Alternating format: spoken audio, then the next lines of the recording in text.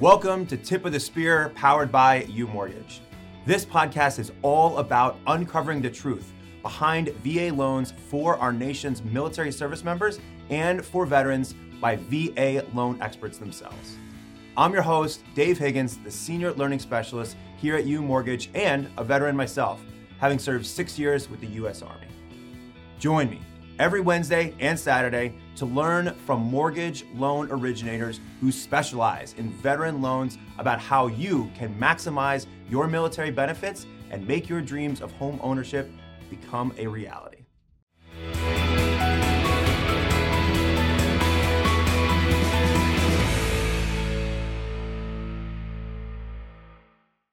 Welcome to Tip of the Spear, a podcast with mortgage loan officers who are on a mission to advocate for veterans and for active duty service members and really just protect them from some predatory mortgage lenders out there. I'm your host, Dave Higgins, here today again with Tyelr Carlston out of San Antonio, Texas, who's going to be talking with me a little bit about what a VA loan offer should look like prior to it being submitted to the seller's real estate agent. Tyler, my friend, it is great to have you back on another episode. How are we feeling today? Dude, I'm pumped up. This is like part 2 to the episode I did earlier of how to get offers accepted. So this is basically just diving in deep to pretty much, this is a secret sauce. This is how you're going to get your VA home loan offer accepted. And this is just when you combine both videos and just take notes and implement on everything that we're going to lay out. Like, this is why I win so much, and I'm going to give it all out to everybody today. Well, let's get right into it. All right. So what can a borrower, veteran, active duty service member, what can they do to help the loan officer like yourself make sure that their offer gets accepted? Gotcha. So the first thing that so in any of my transactions, the first thing I'm always doing as a loan officer is I'm on the phone with the listing agent. And so everybody that's selling a home is going to have different needs. They have different things that they're looking for in an offer, right? I mean, some people the house is already vacant. They're just looking to get their cash as quick as possible. Some people are going to be moving in 2 months and are going to need like a free lease back or something. And so you just have to find out what the listing agent, the sellers are wanting, and pretty much tailor your offer to that pretty much. Because if you give them exactly what they're looking for and make them super confident about accepting it, there's the chance of you losing is very low. Now, this is where a lot of people and a lot of lenders lack, is they don't dive into the situation enough, right? So if you don't do any digging and don't find out that, oh, the house needs a free lease back for 2 months, and you go and do a super long close, that might not work. And so you need to find a lender that is willing to do all that effort that I had mentioned in the previous episode. You just need to go through and vet your agent and your loan officer, right? So they're going to be a big part in making sure that you get an offer accepted, because in this market, you need the A team, you need the best of the best. And so that's really where it comes in. And so to give you some ideas, like when someone goes through and a seller, right now, we're dealing with one, the house is completely vacant, right? So nobody's living there. The seller's already moved out. They're in some temporary housing right now, but the house is contingent. The sale is contingent on the purchase of their new home. So they need to sell this one, and then in order to buy their new one. And so to get out of that temporary housing, everything needs to line up perfectly. And so, for example, these sellers, the house is vacant. They need this to close to buy their new one. Guess what? They're looking for the quickest, fastest close possible. And so what we ended up offering is a 21-day or less close when everybody else was offering 30-day closes. And so, again, that put our offer right at the top of the stack because, again, we tailored our offer to exactly what the sellers were looking for. That's really, really interesting. So I do want to back up to something you said a few minutes ago and kind of unpack it a little bit. Go for it. It was like a rent contingent or rent something. Leaseback. Can you explain that a little bit? What is a rent leaseback? What is that called? Gotcha. So it's became a lot more popular lately, just due with how crazy the market is. And so basically a lot of sellers are just scared. A lot of people who are thinking about selling are like, oh, I'm going to have nowhere to go. And so a lot of the times what they're doing is they'll put their house on the market. They'll close in 30 days, but then they're going to get a free lease back to where they'll be tenants of the rent, like pretty much renting the house. Now you can charge for this, but anytime I've ever been involved with it, we've just offered it for free just to, again, just be more competitive. And so basically the people who own the house prior get to stay in the house for however long you agreed upon. It could be 2 extra weeks. It could be an extra month. It could be 2 months. But this just gives them time to where, okay, they've already got their check from closing. They've already cashed out. They have money in their pocket to go. The mortgage is off their credit. Now they can go out and buy a house. And so basically like I said, it's been popping up a lot more just with how competitive the market is. But it's basically just when sellers are wanting more time to try to find something else.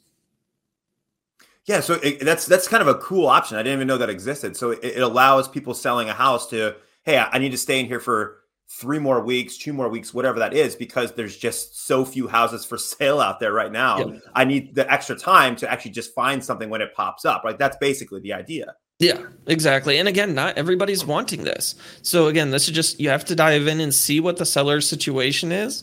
I mean, shoot, they might have already bought their other house and they don't need it. Or maybe it's like an investment property and the sellers are, again, they don't need it because it was a prior investment property. So the sellers are investors just looking to cash out. So that's where your loan officer and agent have to step in and just really find out what the sellers are looking to do. All right. So I love that. The research side of this is so big. And we've talked about that on a couple of our episodes together. So what can specifically the borrower do, right? Our veteran, the person who's buying the house, how can they help the LO or their buyer's real estate agent, realtor? How can they help do some of that research? Can they go to any particular websites, to find out more about the sellers? Is there anything that they can do on their end to help make sure that the transaction goes through? So the only thing the borrowers can do to really help is just to be upfront as possible, right? So us as lenders, we don't want to know, we don't want any surprises. So just if we ask for something, basically get us what we ask for because we're asking for it for a reason. And another thing too, I see a lot of people do this is, so for example, on all of our offers, we always list the assets available. So that way, if for some reason, if the appraisal comes in low, the listing agent knows, hey, these people have 50 grand saved up in their bank account ready to spend to cover the gap in the appraisal.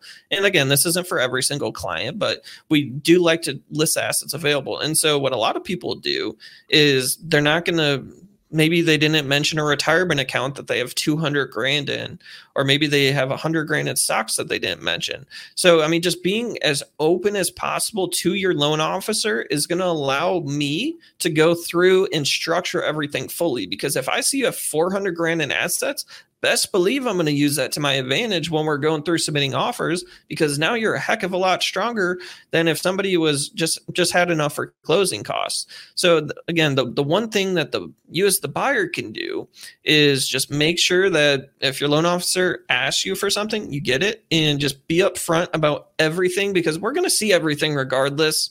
I mean, so there's no point in trying to hide anything, and just giving us as much information as possible allows us to structure everything so that way we can do our job the best.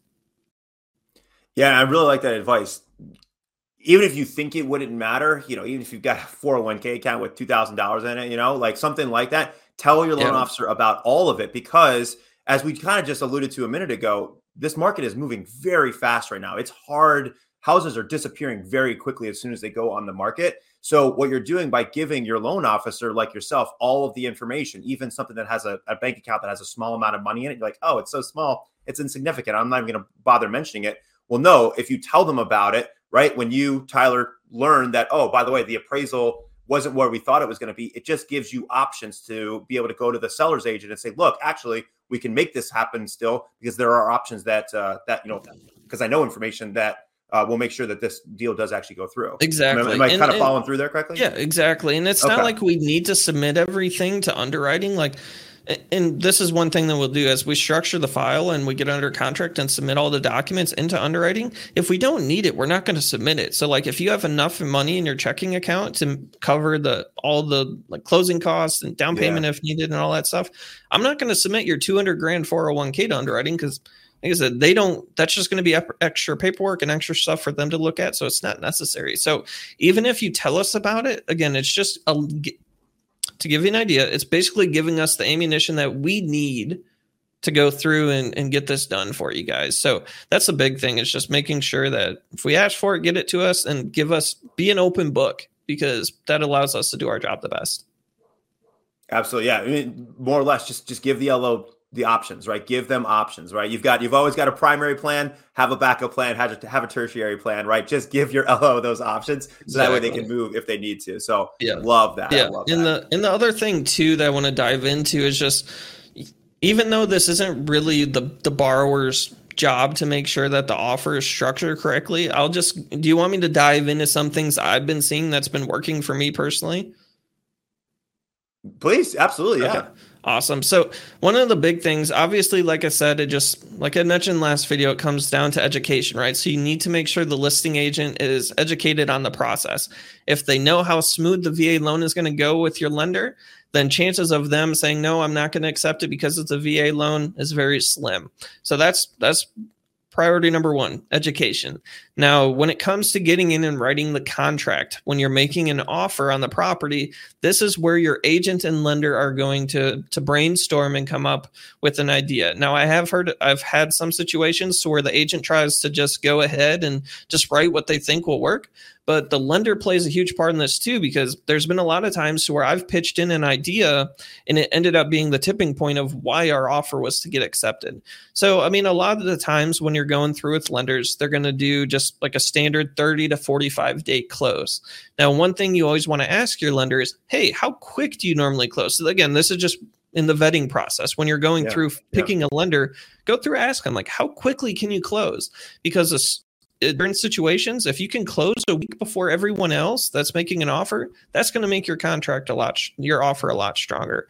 And so, for example, all of my contracts, we had the best team in the country, so I know we're going to get to the finish line as fast as possible. All of my contracts, if it's a clean file, are 21 days or less. Now, we're able to close usually a little bit earlier than that. And there are other lenders out there that can also close that fast, but their contracts say 30 days. And so by us going and putting it in stone that it's 21 days or less, that's putting that pretty much we have to hit this date. Like there's no lollygag and there's no or anything that we can do. So it puts pressure on us to perform. And like I said, that's the big thing. One of the things is just making sure that your lender can close quickly is going to be a huge advantage for you in this market. Up next is just going ahead and seeing if the sellers need a lease back, right? So if they do need one, offer it for free if that's possible, because your mortgage payments don't start happening right away. So if you close today on June 2nd, your first payment isn't due July 1st. Your first payment's due August 1st. So, I mean, you could technically do a free lease back all the way until August and not make any payments on the house. So it doesn't really impact you too much to do that. If of course, everybody's situation allows to do it. A free lease back is a very strong add to an offer.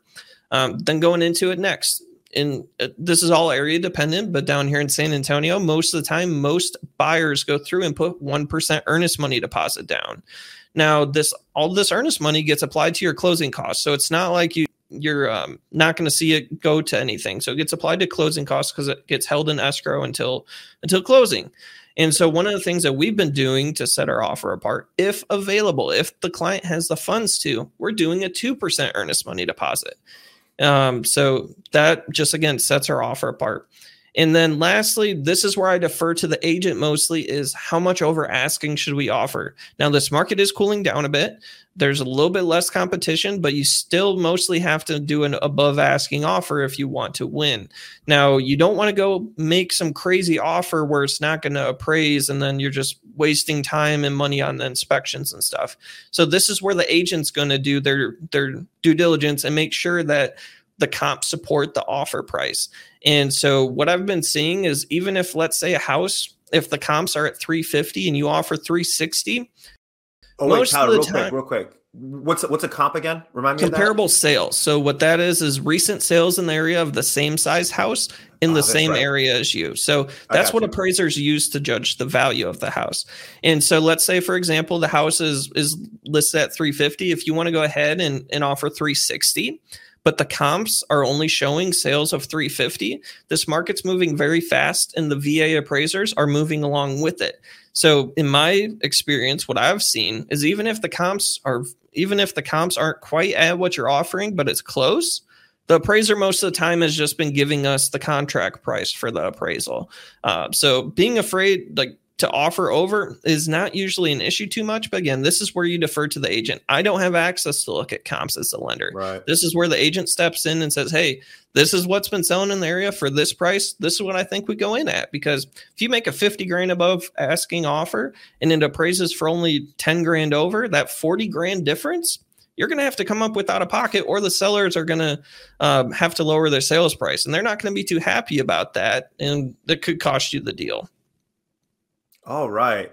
No, well, Tyler, as always, so much great in-depth information and just arming our vets, our military service members with that educational piece so that they know how to go into these, with all the ammunition they need under their belt, which is great. So thanks again so much, Tyler, for doing another episode with me here. Where can our listeners and our watchers find you if they want to reach out to you and ask any more questions about VA mortgages? Gotcha. So I'm pretty easy to find online. I mean, you can find me on Facebook. Just search my name, Tyler Carlston. Find me on LinkedIn. UMortgage website is very easy to find my information if you want to find me. You could also find me on social media, and TikTok and Instagram at VA Loan King are my handles.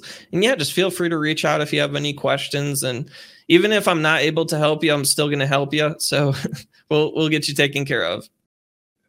I appreciate that, right? Because even if someone's not, you're licensed in which states are you? Texas, right now? Colorado, and Florida. But UMortgage is licensed in 40 something states, and so even if I can't help personally, I'm more than happy to jump on any sort of phone calls and just educate you. And if I know somebody that's going to be able to do a good job, just like I am, I'm going to make a referral for you and make the process easy. Love hearing that, Tyler. Love hearing that. Well, again, thanks so much for joining me, and I'm looking forward to having you back on another episode of Tip of the Spear. Awesome, Dave. Appreciate the opportunity.